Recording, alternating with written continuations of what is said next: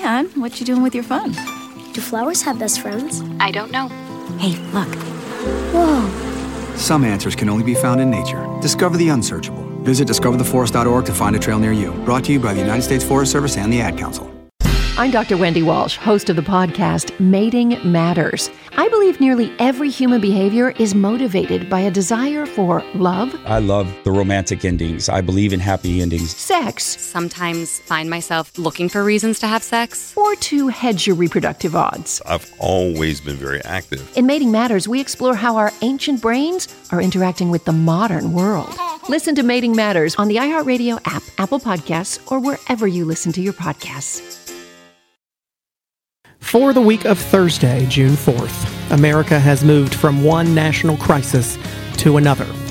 But while COVID-19 struck the nation quickly and arguably caught many of us off guard, the uprisings happening across the country this week are the result of long-simmering and long-ignored issues of racial injustice. This new crisis is, in fact, an old one as well, one that many of us have seen coming for years, and many would also argue is long overdue.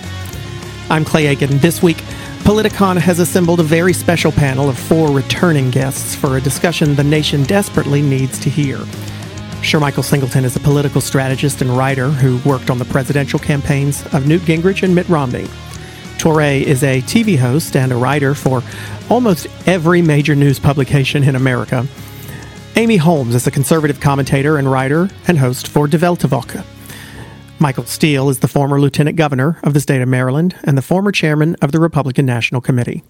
This week, a sober and thoughtful discussion, answers to some very difficult questions, and a real effort to find out how the heck are we going to get along. Thank you all for being here this week. It has been quite a heavy week, I think, for all of us to watch what's been going on in our country. And it's interesting because last week's episode, we had a discussion that only touched for a very brief moment on George Floyd, and it did turn into this really heated, almost argument about race and the role of race in this current administration, and it kind of turned into such an argument that we made a very concerted effort this week to invite the 4 of you back, because we want to turn the volume down a little bit, and we want to listen to what this country probably has needed to listen to for 60 years and clearly not done a good job on. But the hope with this panel, and I think what I'm excited about tonight, is the fact that we are going to be able to kind of have a discussion that has disagreements without arguing, and really hopefully get to the meat of some of these issues that are facing us all right now. And instead of really even asking a question, I kind of just want to throw the conversation over to, we'll start with Touré. You're right, in Brooklyn, and I think you were out earlier tonight, Wednesday night, protesting. And just give us an idea of what's going on in New York right now, and why you were saying it's so important for you to be able to be a part of what's happening in your city. Yeah, there's protests going on all over New York. I was at the Barclays Center. There weren't that many people there at 6 p.m. when I got there, and then a huge group came up that had been marching up from Bay Ridge, and suddenly it was a couple thousand people. And I just saw on Twitter that they're now marching up Flatbush Avenue. And it has been incredibly cathartic for me to be part of these large crowds of people who are shutting down streets and marching and chanting and talking about Black Lives Matter and talking about and expressing their anger about what has happened, not just with George Floyd, but with policing in general in America, and having an outlet to express that. There is something really empowering in shutting down a street and being with thousands of other people and doing that. And I've been out every day since Friday, and before I went out, I had a whole conversation myself about the risk of getting corona. I haven't been around a group of people in several months, and I said, this moment is too important to stay home. Even the moments when I have been afraid of police violence, which has been much more of a fear, which has been much more of a reality, much more of a possibility than violence from any other form or direction. I still had to stay as long as I could because it's so important to lend our voices. We need an entirely new conversation with the police, and it does not include kneeling with them. That gesture is disgusting and empty, especially in a moment when we are protesting against a cop killing somebody with their knee. We don't need to be holding hands with them. We need a new contract that polices police behavior, that sets standards on the use of force, that outlaws chokeholds, that creates a duty to intervene when officers see other officers going too far, breaking law, being over-aggressive. These sorts of controls on police behavior is what we really need, and not some sort of kumbaya, we all need to understand each other. Well, I definitely want to get to some of those specifics too. But Amy, you're in New York also. What has it been like to be in New York this week? And what has, this has just been a really heavy week. What has it felt like for you? It certainly has. The last time we spoke a month ago, we were discussing how New York was quiet as a tomb. Well, now it's cacophony, and I live in Midtown, not far from where the looting was going on at Herald Square. And Monday night, I had my window open, trying to get some fresh air in my apartment. And it was cacophony. Sirens, fire trucks, helicopters, hours and hours and hours. And it felt like, a city under siege. Fortunately, there were no sounds of bullets or, people yelling, people in distress. But it was surreal, a very surreal feeling. Something that I have found to be cathartic is going on social media, on Twitter, and having conversations with people there. And, I'll confess, most of my Twitter followers tend to be conservative leaning. And it's been really heartening for me, actually, to see the solidarity and unanimity of opinion about the tragedy that befell George Floyd, the behavior of those police officers, and the problem of police brutality directed at members of the African American community. And it seems that this is a moment where, people are willing to listen, to look. I think George Floyd's death, his murder, being on video and 8 minutes long, was so powerful that people could not look away. And it's not a partisan issue. It's not left versus right. It's about humanity and what, the right thing to do, which also means looking deeper at the problem of police brutality against African Americans and what can be done to try to stop that. Teray mentioned a number of things. You can look at libertarians who have been, injecting some of their own policy prescriptions, one of them being the issue of qualified immunity. And this makes it nearly impossible for victims of police brutality to sue police officers. And interestingly enough, Supreme Court Justices Clarence Thomas, you could say on the far right, and Sonia Sotomayor on the far left, they both oppose qualified immunity as having no historical basis, no basis in the Constitution, something that needs to be revisited, and as another tool of trying to stop police brutality. Michael Steele, what are you seeing in Maryland, and what is your general take on how much has gone on this week and how effective it has been and who it's been effective for, and what more needs to be done to make it more effective? Well, I'll just start with the Maryland piece.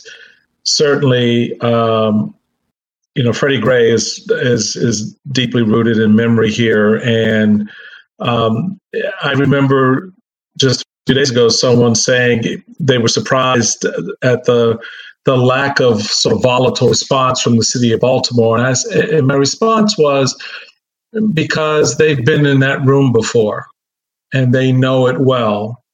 And they share in that anguish and that pain, just because they're not, at the same decibel level as we may see in New York or in Minneapolis. That pain was very real and has been very real.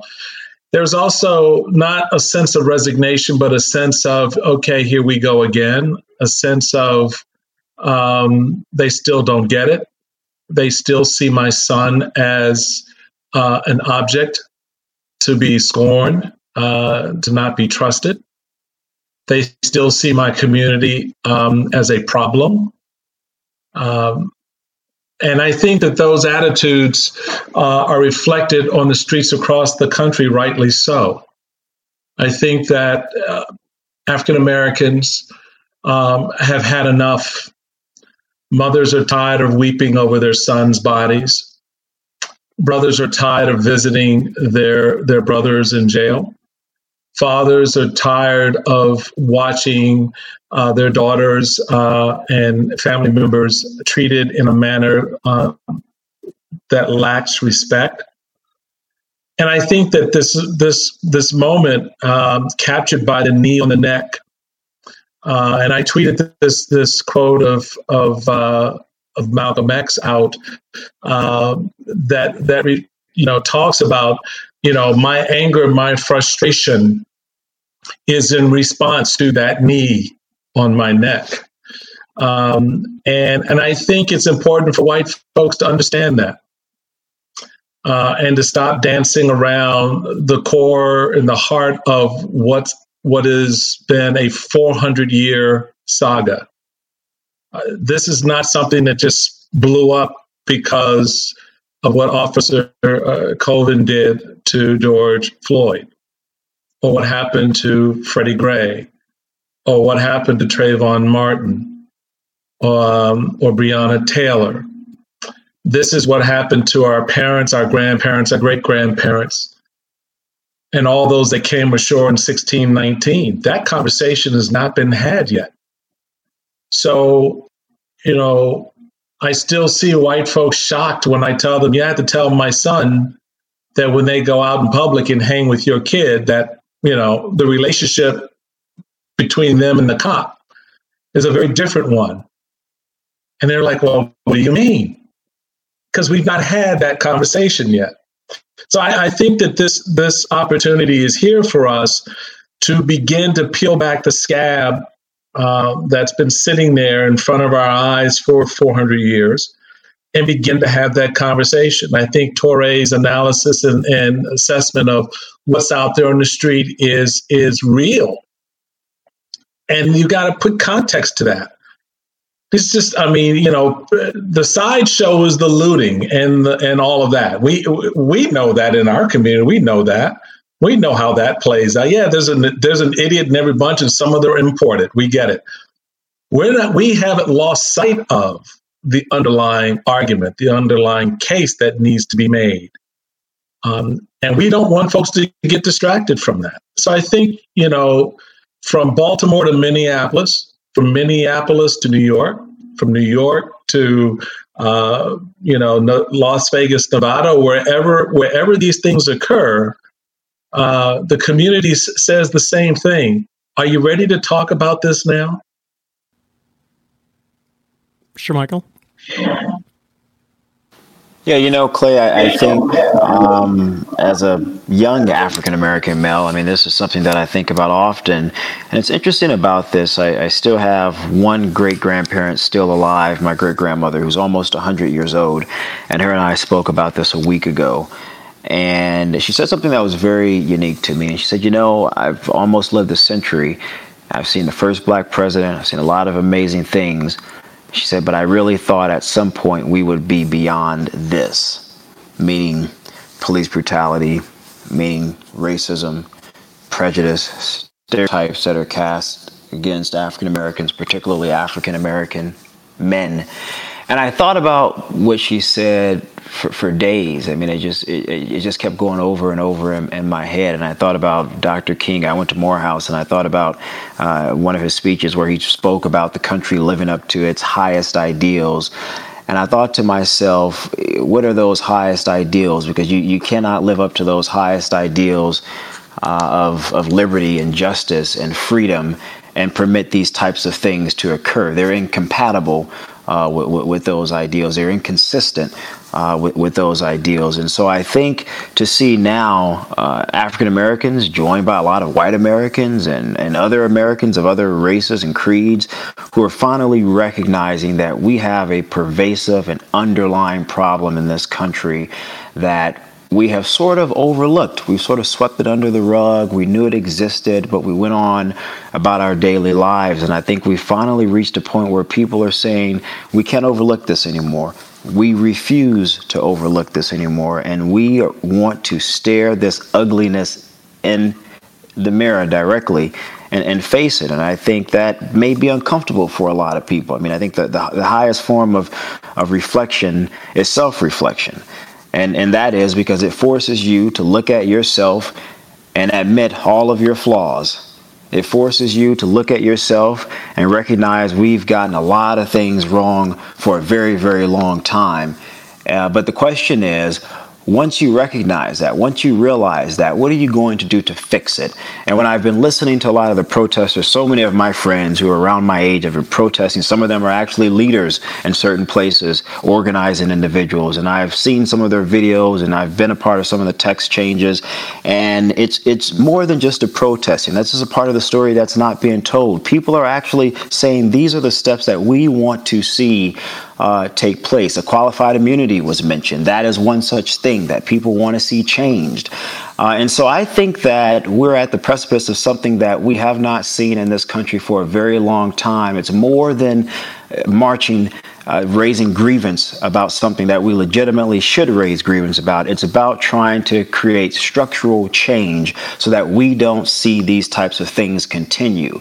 And I think that's important. And I think we need to listen. I think we have to move forward together as a unison and create the type of change that's necessary. The reality is we're living in a country that's becoming more diverse. We cannot change those things. And so as that reality becomes more to the forefront, it's quite clear, at least to me, that some things that have been tolerated over the history of our country can no longer be tolerated anymore. If people are truly to be able to live in a country and, again, live up to those highest ideals that Dr. King spoke so eloquently about 50 or 60 years ago. Well, so, I mean, I definitely get a sense from that the four people on the pod this week agree on sort of the baseline that I think a lot of people are talking about, agreeing about at this moment. I want to play the skeptic, I guess, a little bit right here. Touré, why is it different this time? Michael talked about Freddie Gray. We've seen what happened in Ferguson. We see what happened in Sanford, Florida. We've seen this happen in New York. This is not the first time, and as much as I pray that it will be the last time, I don't think any of us really believe that it will be. What is going to make, why is it different this time? Why is this particular situation different? And if it isn't, how do we make it? How do we make it stick? How do we make sure people don't forget about this in 3 weeks' time? Well, I want to say I was very triggered by what Sir Michael said, noting repeatedly how young he is. Makes me feel very old. Don't really appreciate that. Sorry, I even felt old there. So we need to keep reminding us that you're in high school. You know, it's okay. It's okay. Excuse me, everybody. Sir Michael is my son. So keep this in perspective here. Yeah, we're not ready to pass the torch quite yet. Sorry, guys. So, I mean, what's different this time is that we have a killing that happened very slowly. When you have killings that happen rapidly, I think it has a different impact on people. And the slowness and the clarity of the video of it and the the look of indifference to life on the face of the officer with his hands in his pockets, not caring as people nearby said, "You are killing him," all of that resonated very deeply. And it resonated deeply in me. And then I saw Minneapolis is burning for a second night. Here goes the rest of the country. Here goes the rest of the world. Paris is freaking out, right? Paris, right? So the world is yelling back right now. So this one is louder and larger. And I've had that moment of despair of like, is this just going to be another name on a t-shirt? I remember, I think the third day, Oakland talked about, we're going to Oscar Grant Park to protest. And I was like, Jesus, like, you know, we're going to the park named for the last one to protest this one. And in the future, we'll be going to George Floyd Park or George Floyd Street to protest the next one. You know, there is, you know, perhaps because we're in an election year, perhaps because the volume on this is so loud, there may be some differences. I would not be surprised if we see a sort of national, and it has to go piecemeal because most police forces are local, but a sort of national ban on chokeholds and strangleholds. I would not be surprised if that comes out of this because it is so clearly at the heart of this moment. It's so easy to do. It's something that even Bill Bratton was on MSNBC saying, like, I didn't realize that we still were able to do this. I don't believe him, but he's saying, like, you know, why are we doing this? A third of the major police departments ban chokeholds. New York City is one that does not. So we can do that, you know, and I'd like to see officers, instead of taking a knee, say that they, you know, pledge to no longer choke people. You know, will there be a difference out of this situation? I hope so. I can't promise you that there will. I hear Joe Biden saying, you know, systemic racism, use of force, you know, reforming police departments, you know, the sort of consent decrees that the Obama DOJ had out on many police departments, that sort of thing makes a difference when the feds go into a department and make changes within it. But the federal government is only able to do that for a single digit number of police departments, and there's 18,000 police departments in the country. Go ahead, Amy. Oh, sorry. I was going to say, Clay, you were mentioning that you're fearful that we'll see this again. Just in the past few days, video came out of a pair of police officers. I don't remember the city, you know, forgive me, but the police officer putting his knee on the neck of a protester, and the other officer had to push his knee off of the protester. And I watched this and I thought, what are they not understanding? What does it take to get through? That video, of course, also went viral. I think another reason, why this has, caught so much attention, in addition to the video that we saw and the officers, obvious indifference, smug indifference, and really evil in what he did to George Floyd, was that it also came on the heels of an incident here in New York City in Central Park, where we saw a woman calling 911, the police, to falsely accuse an African-American man of attacking her. And we all saw that. So I think these things, just in the past few weeks, they accumulated. And then when the George Floyd video hit, it was, absolute frustration, certainly on the minds of African-Americans, but other Americans of other races got to see that this violence against African-American men in our cities runs the gamut, from citizens falsely accusing them of brutality to police, committing brutality.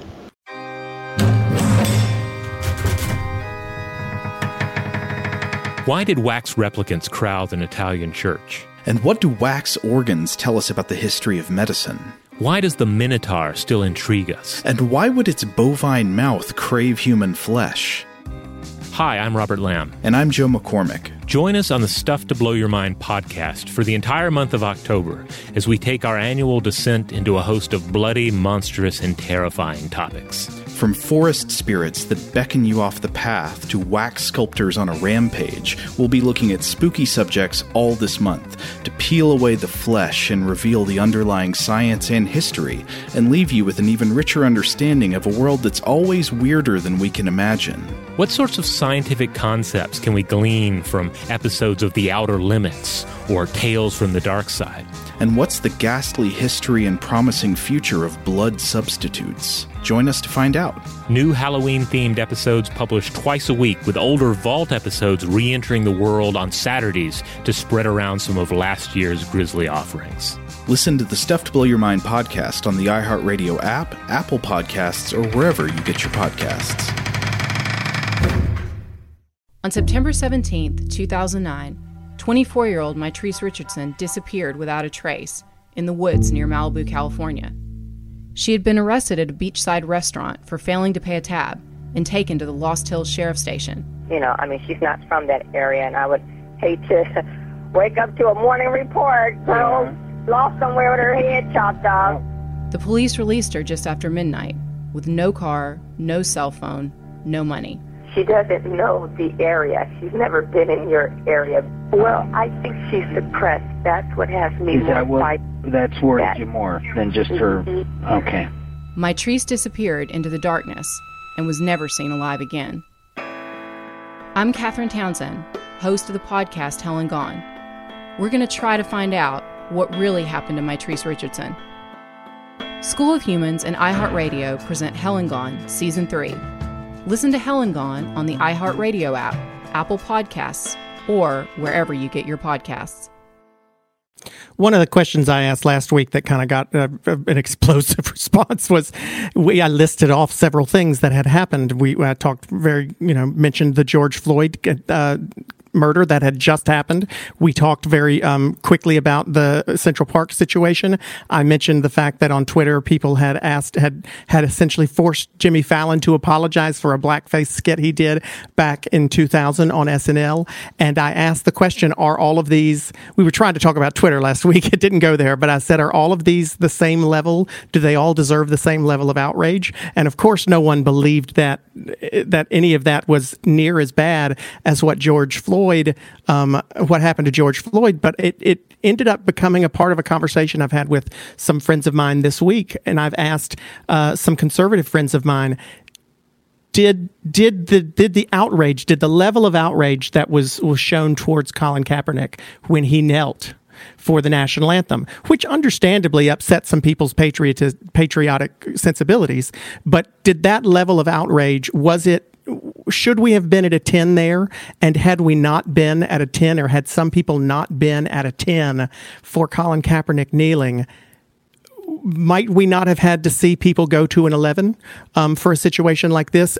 Do we have a problem, Michael, with folks being at a 10 too much for too many things? Well, that's actually a very good question, because it does rise to the point of expectations. What is our expectation when these things are revealed to us? We see them, we hear them, we feel them. It goes to what Torre said about watching the 8-minute death of Mr. Floyd. You spent that time in that moment. I would say, if you missed the initial moment when Kaepernick knelt, by the time you saw it, there was all kinds of hyperbole around it, right and left. Did not help that the President of the United States immediately made it a wrap yourself in the flag kind of moment, where he, politicized it. And sort of did the wink, wink, nod with his buddies in the NFL ownership box. And so it colored how people began to perceive the action, thereby missing the underlying point that he was making, thereby missing that the action was recommended to him by a member of the military who said it's actually a sign of respect, not disrespect. It's what we do with respect to a fallen comrade and friend. So how our leadership begins to color these events as we come into them matters. And one of the advantages that we had as everyday people was that we got to watch the whole 8 minutes.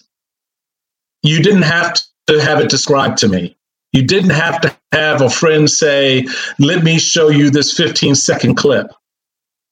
You watched it and you absorbed it and you were hit in the gut by it because you realized you were watching the death of a human being at the hand of an individual who did not give a damn.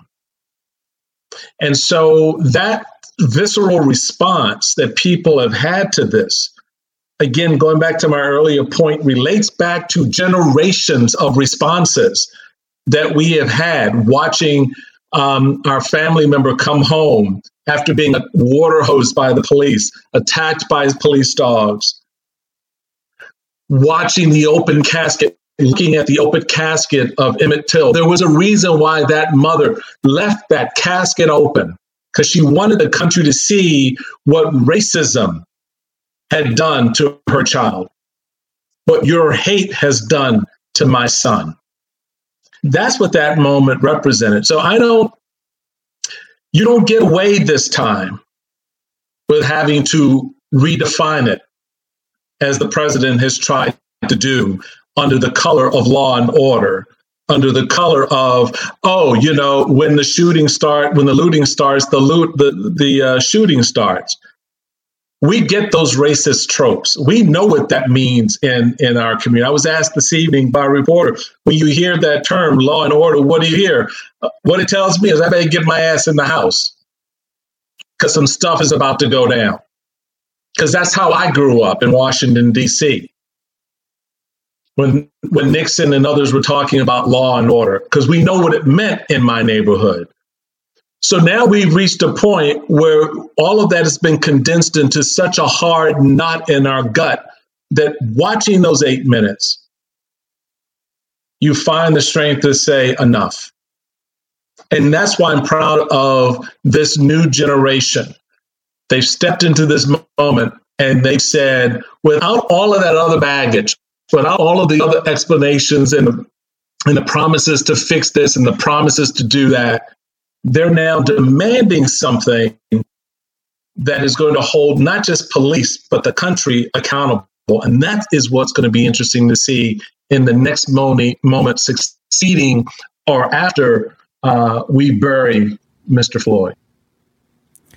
Sure, Michael, why are there still people who don't want to believe or admit that there is a systemic problem of racial injustices within our criminal justice system? I mean, Rush Limbaugh went on Charlemagne the God show this week and straight up denied the fact that there was systemic injustice and racial injustice in the criminal justice department. Who are those people? Why are they not willing to see it?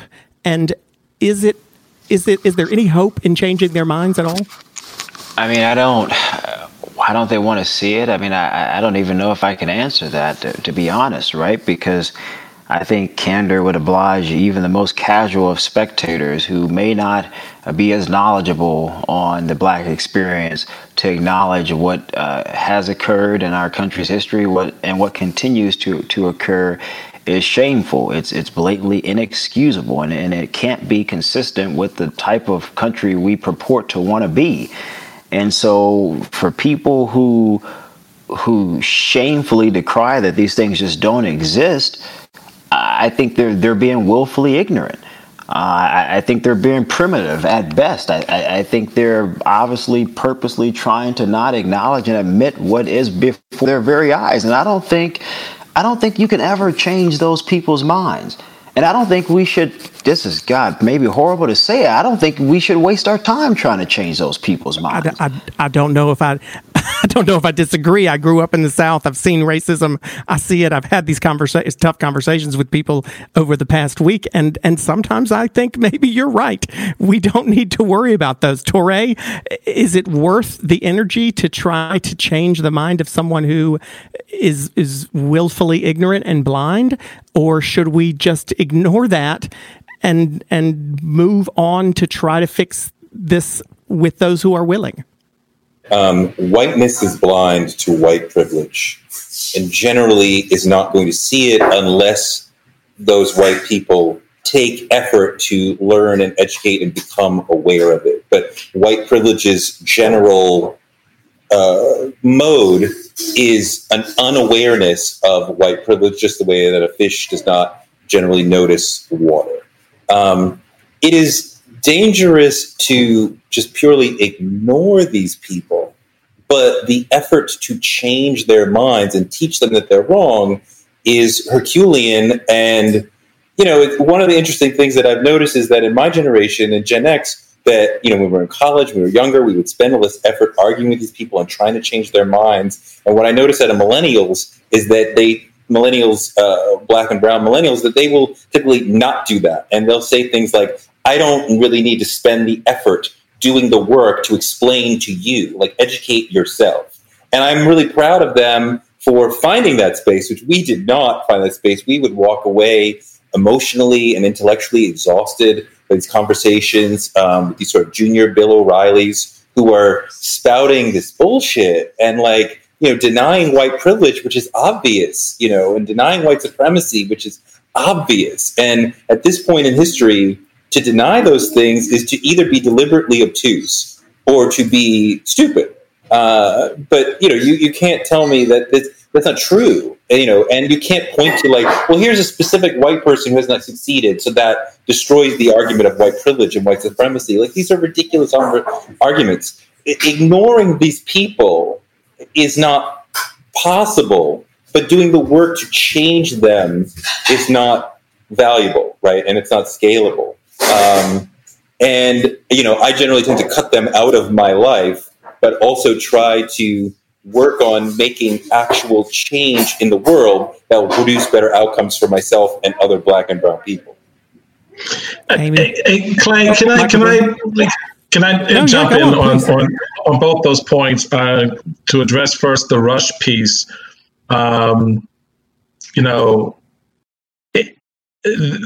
level of baldness to go on Charlemagne the God and say that goes to the heart of the white privilege argument, that ethos, whatever that is. Rush can say that it doesn't exist, it's not a real thing, because he's never had to deal with it. He's never had to have a conversation with a family member to alert them to the dangers of being white in a certain neighborhood, or being white walking through a department store, or being white going up an elevator, or being white sitting in a Starbucks. He's never had to have that conversation. He's never had to have that experience. So for him, because he's never had to have it, it must not have happened. It must not happen to anyone. You're just making that up.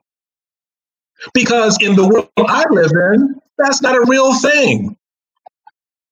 I learned something when I was in the seminary many years ago. Choosing not to believe in the devil won't protect you from him. Okay? Choosing not to believe that there's racism in this country won't protect you when they show up in the neighborhood to demand you acknowledge it, as we see right now on the streets. Because that moment will come where you will have to confront it. The second thing is you can't change how people are raised. Because we sort of look at this sort of antiseptically as if there was something that, this person ran into or moment in their life. No, baby, this was how they were brought up. I grew up in the South too. I remember taking my aunt to work at a country club in South Carolina in 1982. And I went to drop her off, and she said, "No, baby, you can't drop me off here. You have to take me around back." I said, "Excuse me?" She said, "I can't go in through the front door." And she pointed up and looked at the sign for white only, still up there over the mantle, 1982. Now you tell me the child that's born into that community in 1979 or 1975 or 1984 or 1986, what do you think they're going to be learning about Black people? So why are we sitting around acting like all shocked and surprised that people have these attitudes? Where did they come from? That's because their mama taught them. Their daddy taught them. Who taught them? Who then taught them before them? So this idea, to Tore's point, of changing, you got to step off of that, because you get to a point where you realize, I can't change how you were raised, baby. But what I can do is work with the next generation. There's also the value, Michael, there's also the value of whiteness that he is ignoring. That he seems to think that, the success of himself and other white men happens because we worked harder, we were smarter, we were more effective. Whiteness is of value to you and puts extra gasoline and battery in your pack. And to not take it, to not notice that, to not realize the reason why you own your home is partly because your grandparents were able to own their home because the FHA gave white people loans when 95% weren't giving loans to Black and brown people. My grandparents didn't own a home, right? So now the likelihood of me owning a home is less. My grandparents went to lesser schools. Your grandparents went to better schools. These advantages transfer through generations. But it's easy to not notice it. And part of what you get from the right-wing rhetoric of the Sean Hannitys and the Bill O'Reillys and the Rush Limbaughs is we work hard. We pull ourselves up by the bootstraps. We don't ask anybody for help. That's what they do. And this is the value of whiteness, is the strength. The whiteness itself is a self-perpetuating value program. But well, I think hold on. I think also part of what is blinding people like Rush Limbaugh and others to the reality is they say, well, we don't live in Jim Crow South anymore. There's been progress. I don't treat people this way, and I wouldn't support anybody being treated this way. And so, progress is over. We've arrived. And, not to put all of the criticism and burden on the South, I grew up in Seattle, in the Pacific Northwest, land of grunge and granola and crunchies and hippies and all of that. And I can tell you, I grew up with racist incidents directed at me, directed at my brother, and I can tell you it shocks a lot of my friends. They can't believe it, and particularly in this era, in Seattle. And I'm like, yes, in Seattle, it's everywhere. But something I must say that has been heartening to me in this conversation, following the George Floyd tragedy, is I haven't had to fight people to, when they want to deflect the issue of police brutality and immediately go into the discussion of Black on Black crime, which you saw in so many other previous incidents of police brutality. Immediately, well, it's still early, Amy. Right, it's still early, but immediately you would hear, and I must say amongst conservatives, well, okay, that was bad, but why isn't anybody talking about Black on Black crime in Chicago? And my answer is because they're two completely separate issues. Police officers have the power of the state to take away your life and your liberty, and often without any recourse. And we talked about qualified immunity. We've talked about the methods of police enforcement that result in much higher levels of police brutality in the African American community. And as I've pointed out to conservative friends, if you think that police brutality against African Americans is the same thing as Black on Black crime in Chicago, that means you think that the police are nothing more than a street gang. And if you believe that, then we have much bigger problems.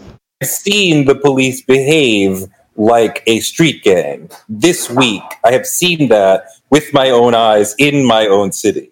And I understand that there is a fringe community that is part of the protesters who are taking the advantage to break into stores and to throw glass and break windows.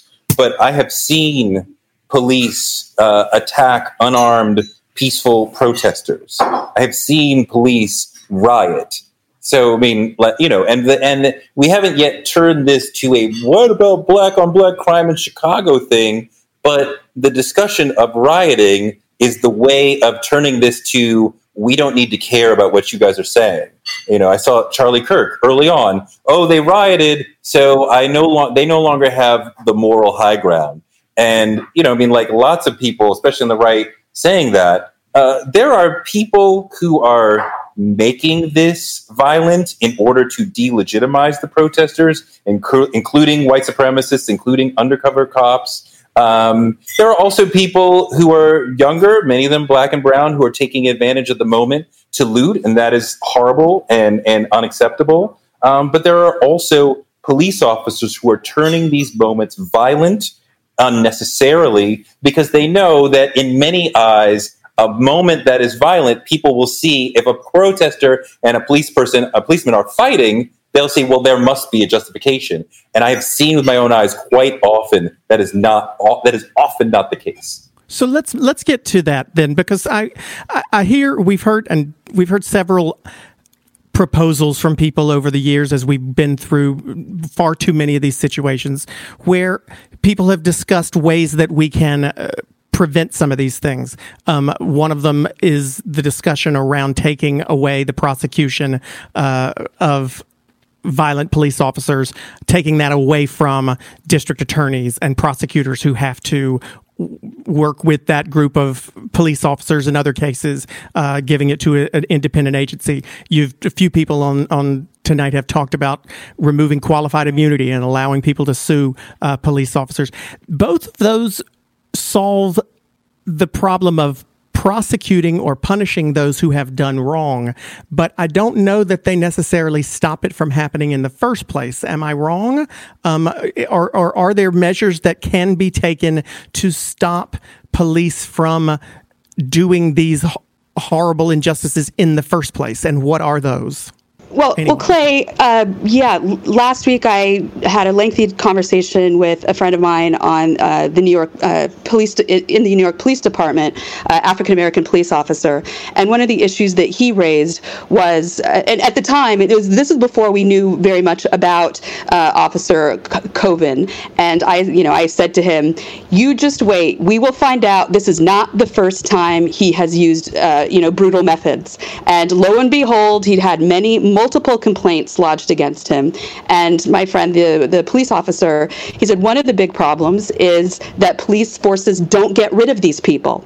And they, after the first time should be the last time. But there are so many protections for police officers that engage in this behavior that they're let loose on the streets to keep doing it. So I think that has to be one area where we have a lot more focus. And that's a union thing. Touré, as a fellow liberal, are Democrats missing an opportunity to give here by perhaps saying this is a type of union that may not need to have as much power as some of the private sector unions? I mean, did Democrats make a mistake by stopping people like Scott Walker from diminishing the power of some of that public sector unions like police unions?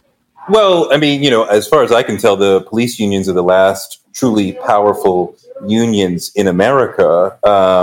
And every time there is some police shooting or some horrible police behavior, we can count on the police union chief to come out and scream with veins in the side of his head about how wronged the officer was and how horrible it is for what we've done to this officer. And police unions have been a consistently negative force, detrimental force in terms of blocking us from creating real police reform.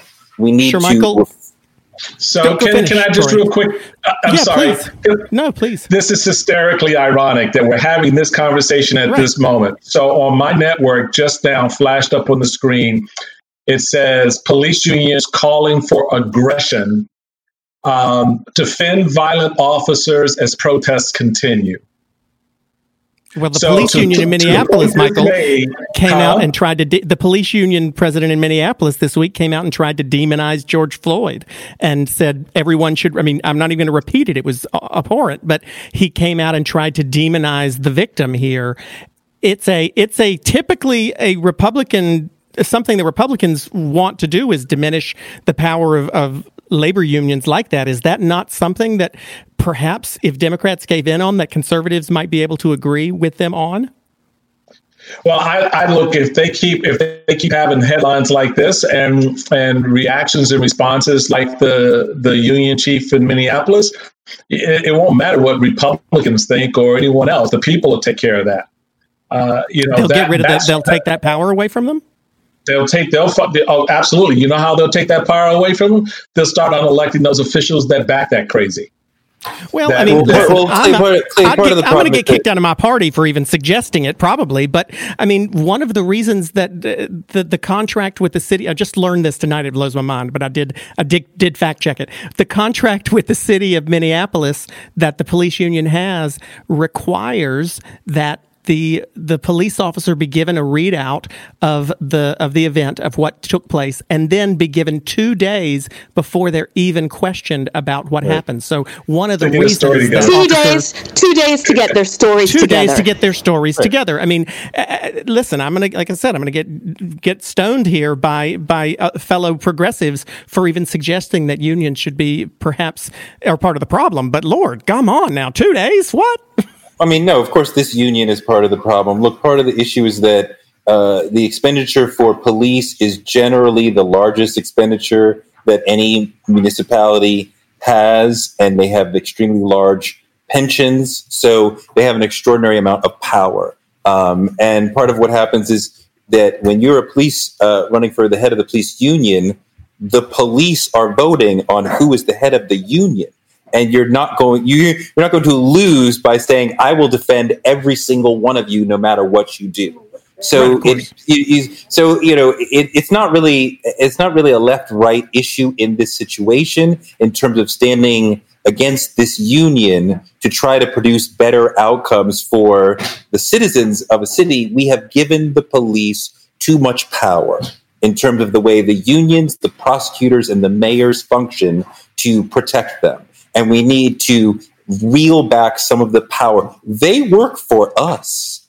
We seem to forget that. They work for us, and we can lessen the amount of power they have. Sure, Michael. There is law, or there is the possibility of law to prevent unions from having power. I mean, I hate to be sticking on this point, but I guess what I'm reaching for from this conversation is some tangible things that can be fought for. And that seems, I live in a right to work state. I live in the least unionized state in the country.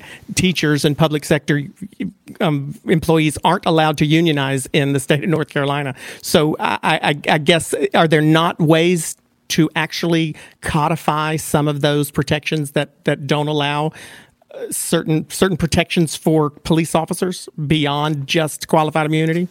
I mean, you should. I mean, when you think about it, Clay, to answer your question, I mean, it's almost as if police officers are exempt and beyond contempt.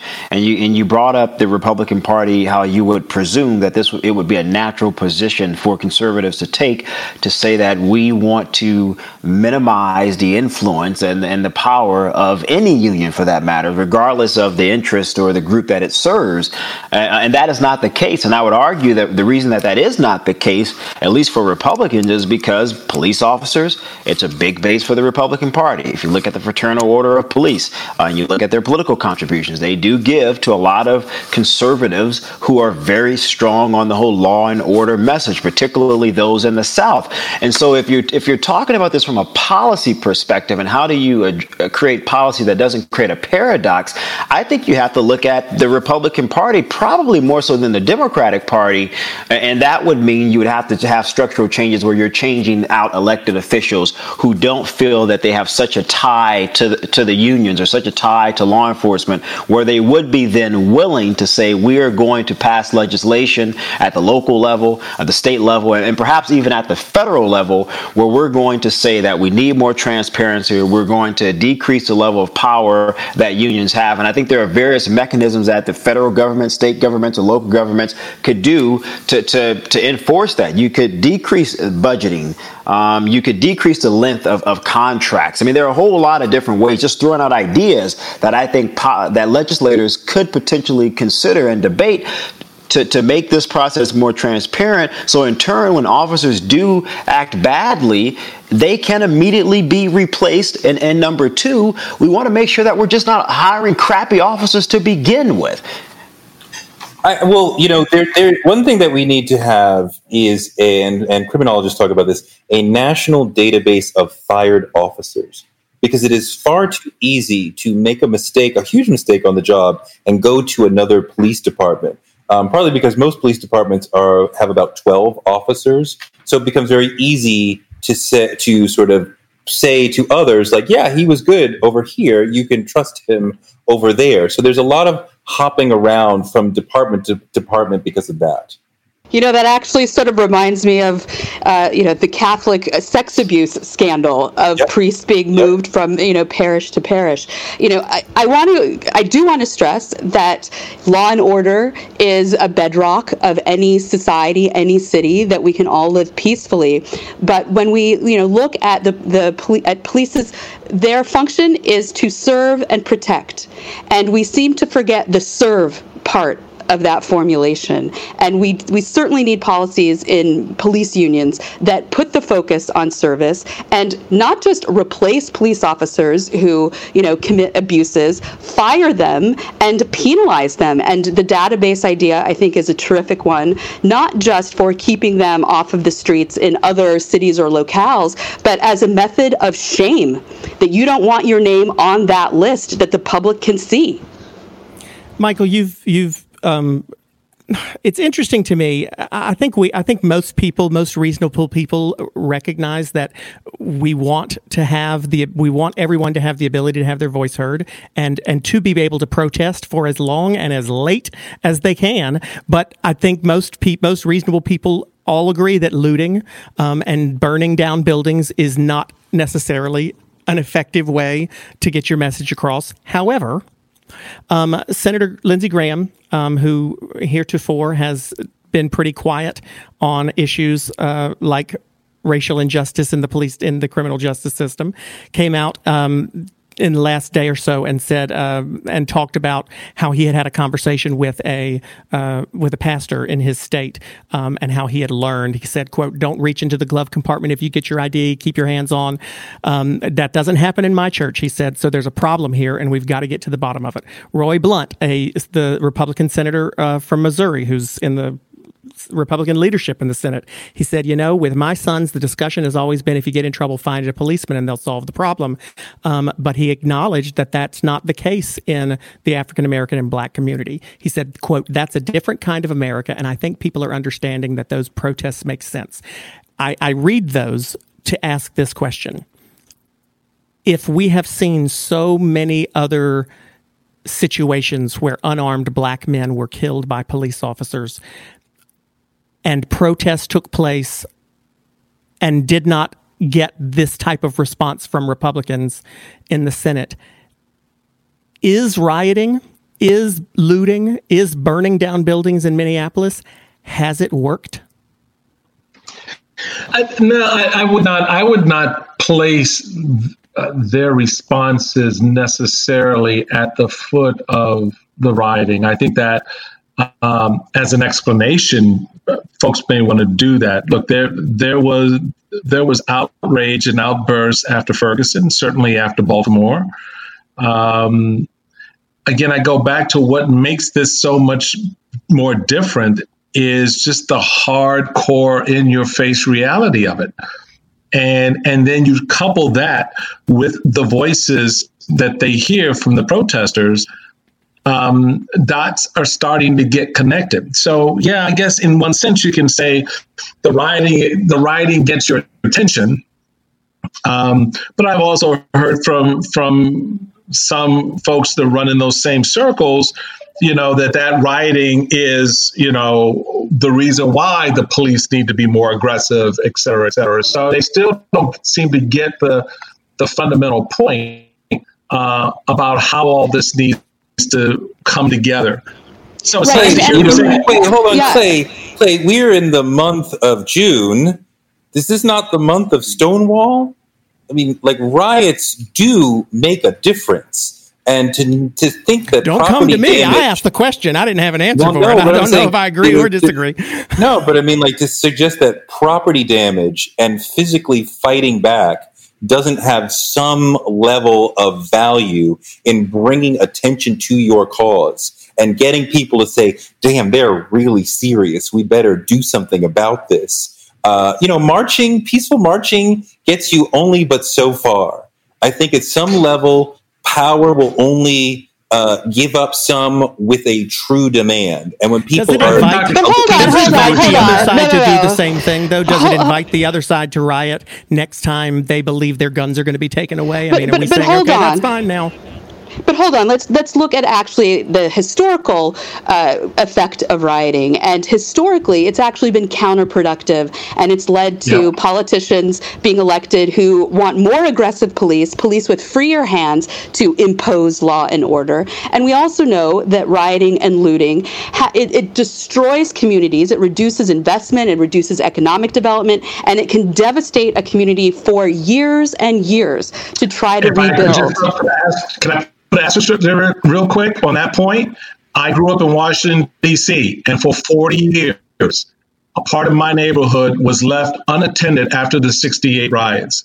So to your point, Amy, that's exactly what happens. They walk away from it, and the community is left in the aftermath because the politicians don't want to touch it. The business community is moved out, and the community is left after the burning and the looting with nothing. And I don't think that is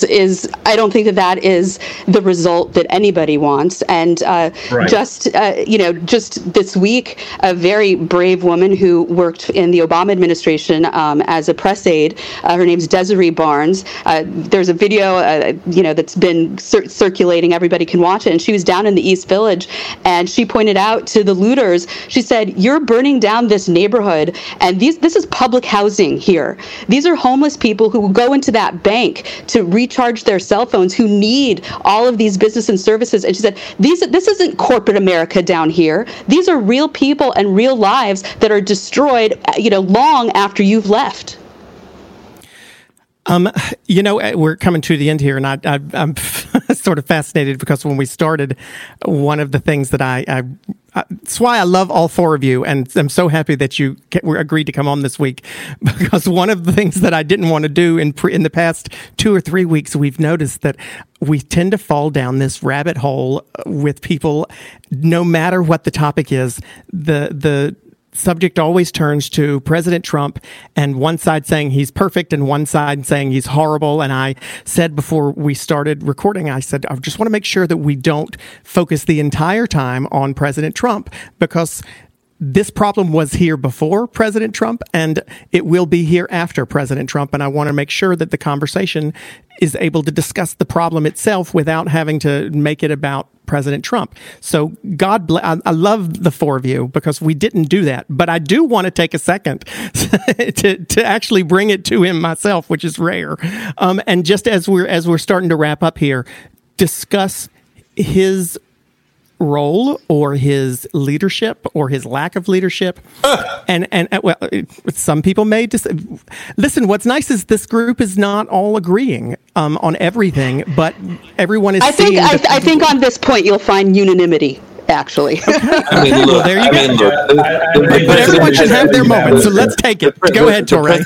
The president has been great at signaling to the police, and not just even signaling, to being overtly telling the police, please be violent. He has been great at signaling to white supremacists, I stand with you. And the FBI a few years ago said, we have a problem with white supremacists flowing into police departments, right? So the white supremacists in police departments are hearing from the president that it is okay to be violent. And just the president's general attack and disrespect for black bodies and his warriorship for white privilege and white supremacy sends the message that it is okay to be violent and disrespectful toward black people. He creates this whole culture.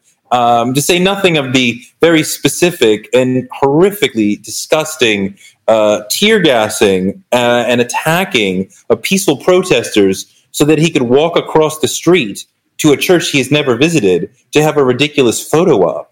disrespecting Americans exercising their rights. I mean, like, it's so gross. It's so sure, Michael, gross. Is that a fair assessment as you see it? I mean, look, I think Trump is not a good leader. I think he's a bad leader. But what I think he is good at doing is leading us to a bad place.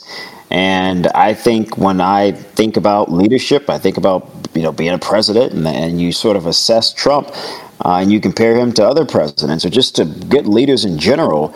And I often think about what is he trying to accomplish? And it would appear to me that he has been rather successful at accomplishing his aims. And I don't think those aims are in the best interest of the country. I think he has a certain set of goals that he has in his mind that the people who support him wants to see.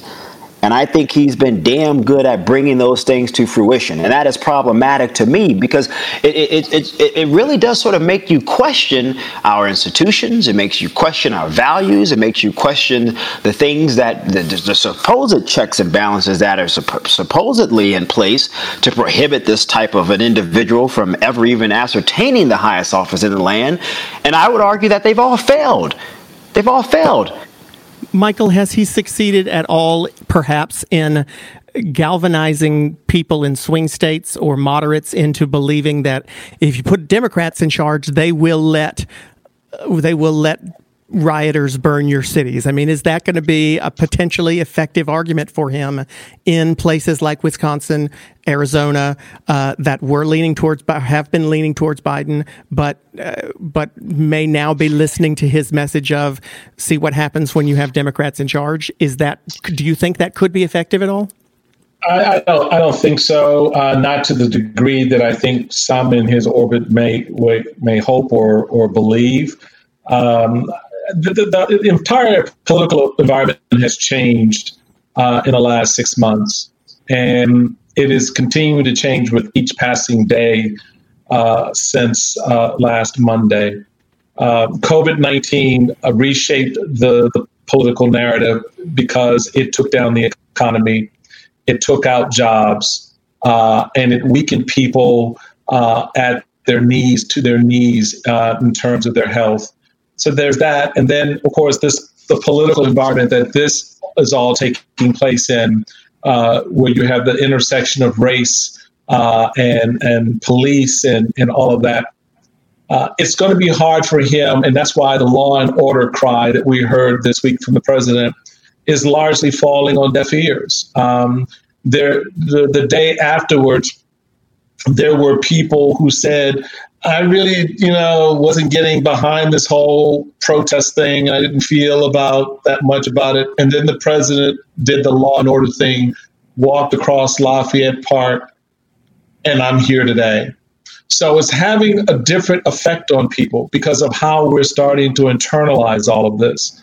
And we're taking a step back from it and putting perspective on it. And I think it's going to be a harder sell to the point that both my friends just made about for the president to go out and sell something that I think more and more people are buying less and less of. I got to say, gives me hope because I'm sitting here in a very purple state, and I love my city and my state. But Raleigh, we are a boring city, and that's what's great about us. But we had a lot of trouble this weekend, and some pretty violent. We had a lot of trouble on Saturday and Sunday night, and my concern has been that there would be people in this state who saw it as a this is how progressive, this is how Democrats handle things, and therefore I'm going to move to support the law and order president. So as a Democrat, I'm very happy to hear you say that, Michael. Amy, what you think? Well, yeah, taking it out of sort of, Democrat versus Republican, President Trump's approval ratings are at an all-time low and the lowest of any first-term president in, measurable history. So his message has not been working, and And Americans have seen him, fail at his, number one job of leadership and unifying the country. And they're seeing that that is not a part of President Trump's natural DNA. His natural DNA is to find an enemy and set himself up against it. And that is precisely the wrong thing that we need right now. And in terms of swing states, Clay, there's already polling coming out finding that Joe Biden is surpassing Donald Trump in those swing states. Now it's June and anything can happen between now and November. But I think President Trump's failure in this moment has registered with a lot of voters. Okay, well, we usually do a longer quick-fire round at the end. I want to make sure I get in at least one question for each of you from our listeners because they do send them in, and I've loved this conversation and have skipped over some listeners' questions in order to do it. We'll start with Amy. Sharon from Newark asks, do you support troops on the streets during violent gatherings? I think that if a city needs to call in the National Guard, that's completely appropriate. I was disgusted when I woke up Monday morning and I saw that the Lincoln Memorial had been defaced. I mean, how historically illiterate are the vandals who did that? So in terms of protecting Washington, D.C., I would support the National Guard, maybe light military protecting those monuments, certainly not committing violence against our fellow citizens. But we saw today Mark Esper, the Secretary of Defense. I actually worked with him in Senator Frist's office when Senator Frist was Majority Leader.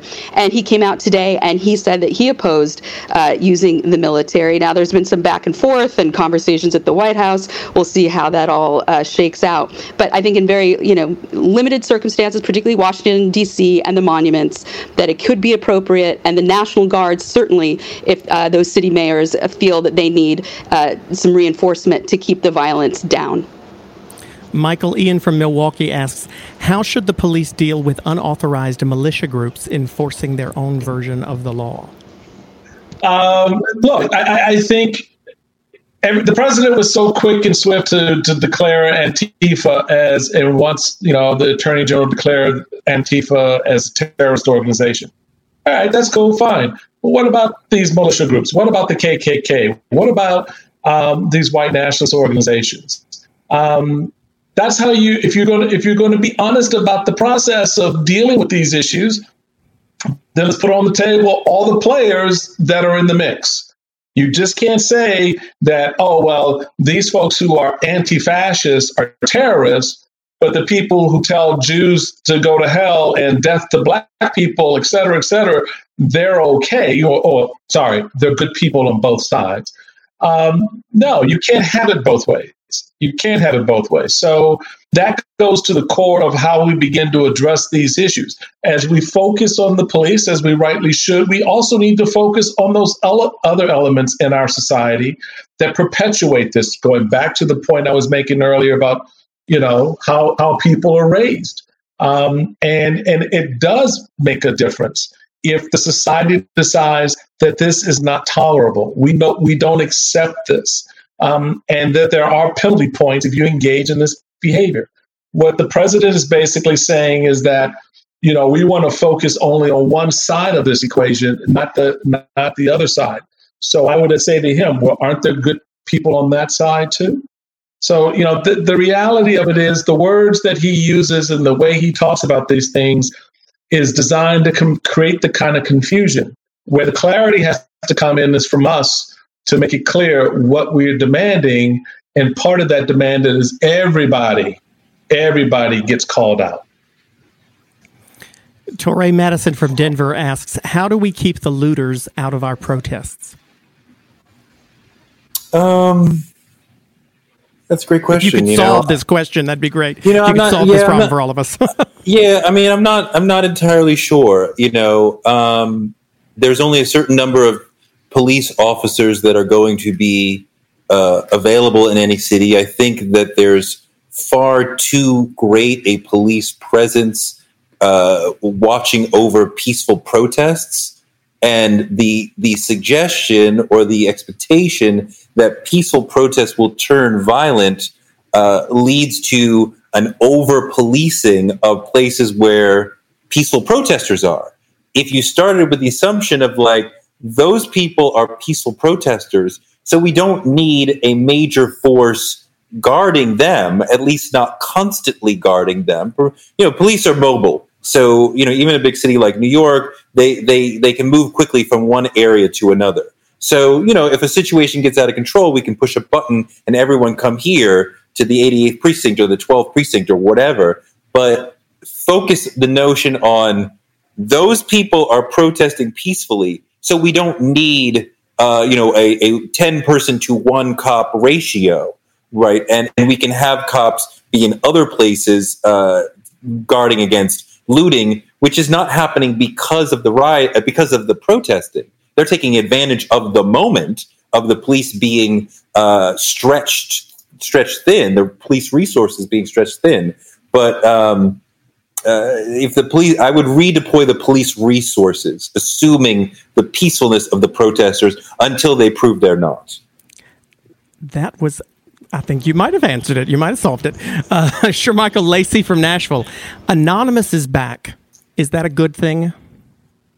I mean, I guess it depends on what they're going to reveal, right? I mean, I don't have any more skeletons, so I don't care. I think, look, Clay, I think anytime government and individuals of power are being held accountable by transparency, I always believe that is a good thing.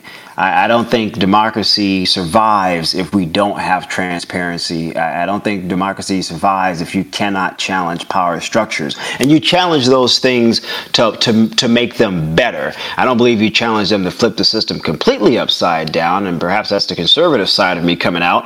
But I don't think it's a bad thing. People should know what their leaders are doing in the dark.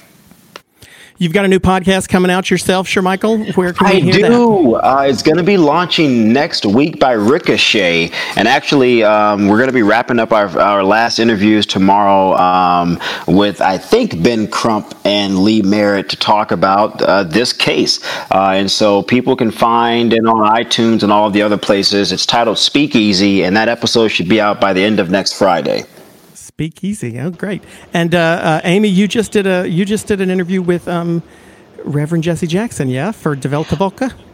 Very good pronunciation, Die Welt Polka. I didn't conduct the interview, but I helped edit it and connect our magazine with Reverend Jackson. And, he, with his long history in the civil rights movement and, having lived through so many of these convulsions, he had a lot of insights, and I encourage everyone to go to Weltwoche, WELTWOCHE.ch.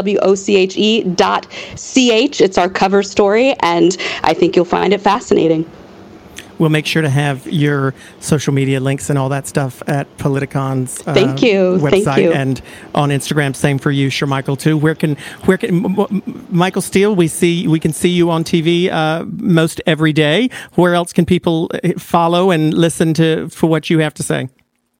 Well, you can check out my podcast, the Michael Steele Podcast. Yeah, original thinking there. But it's really good. I've got a great interview coming up. I'm looking forward to it with Angela Rye to sort of deal with this intersection of society, culture, politics, and all of that.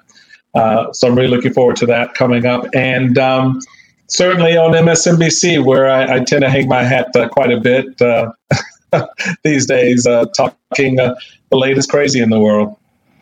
And there's plenty of it. And Touré, the Touré Show, we can also find in all those same places that people get their podcasts. What else can we look for from you? Yeah, Touré Show comes out every Wednesday and Friday. We got a great one with DeRay McKesson right now that just came out today. And we're going to have Maxine Waters coming out very soon. And I also do a podcast that's a little more political focused with Danielle Moody called Democracy-ish. So check that out as well. We had a great episode today with Allison Lane, a DC protester who was chased out of a protest with a few hundred other people, hid in a regular person's home, just saw them in DC, saw them running down the street. That he said, come in here. He hid them in his home for about 8 or 9 hours.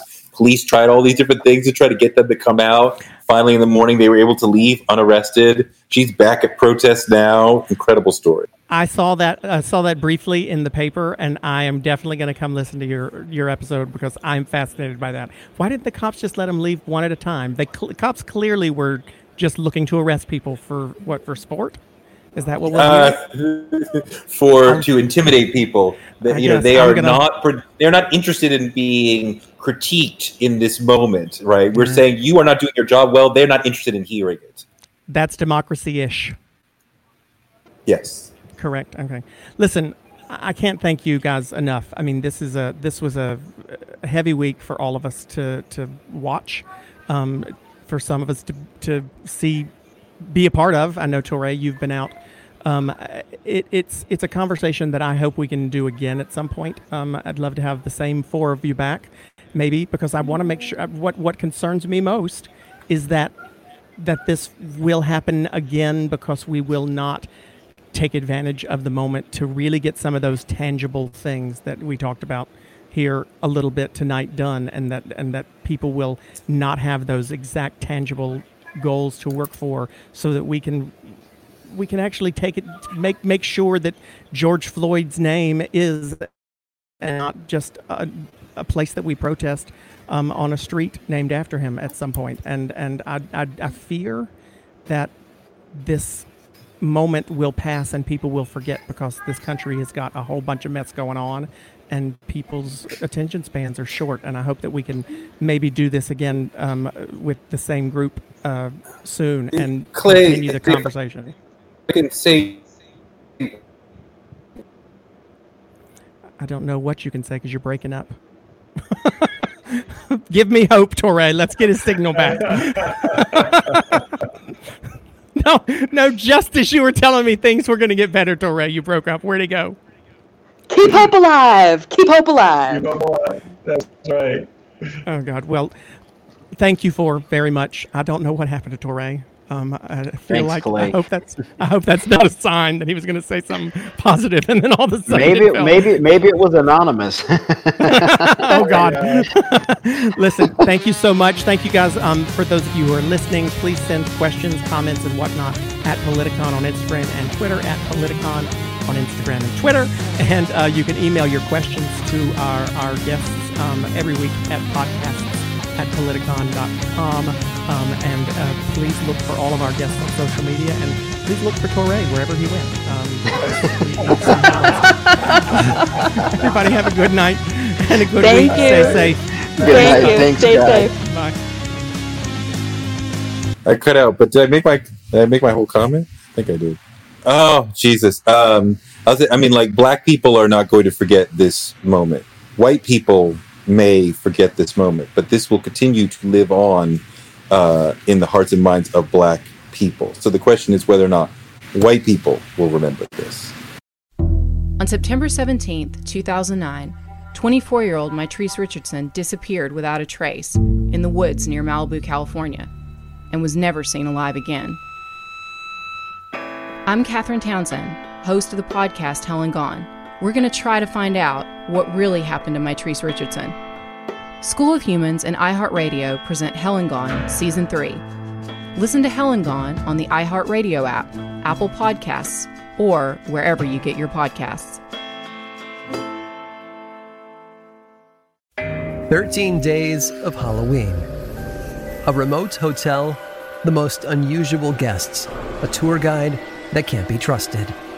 And the newest arrival is you. Why are you here again? They sound like someone you trust. I know you can hear me. Starring Keegan-Michael Key as the caretaker. Please make yourself at home. After all, this is it. One story each night, starting October 19th and ending on Halloween. From iHeartRadio and Blumhouse Television, listen to Aaron Mahnke's 13 Days of Halloween on the iHeartRadio app, Apple Podcasts, or wherever you get your podcasts.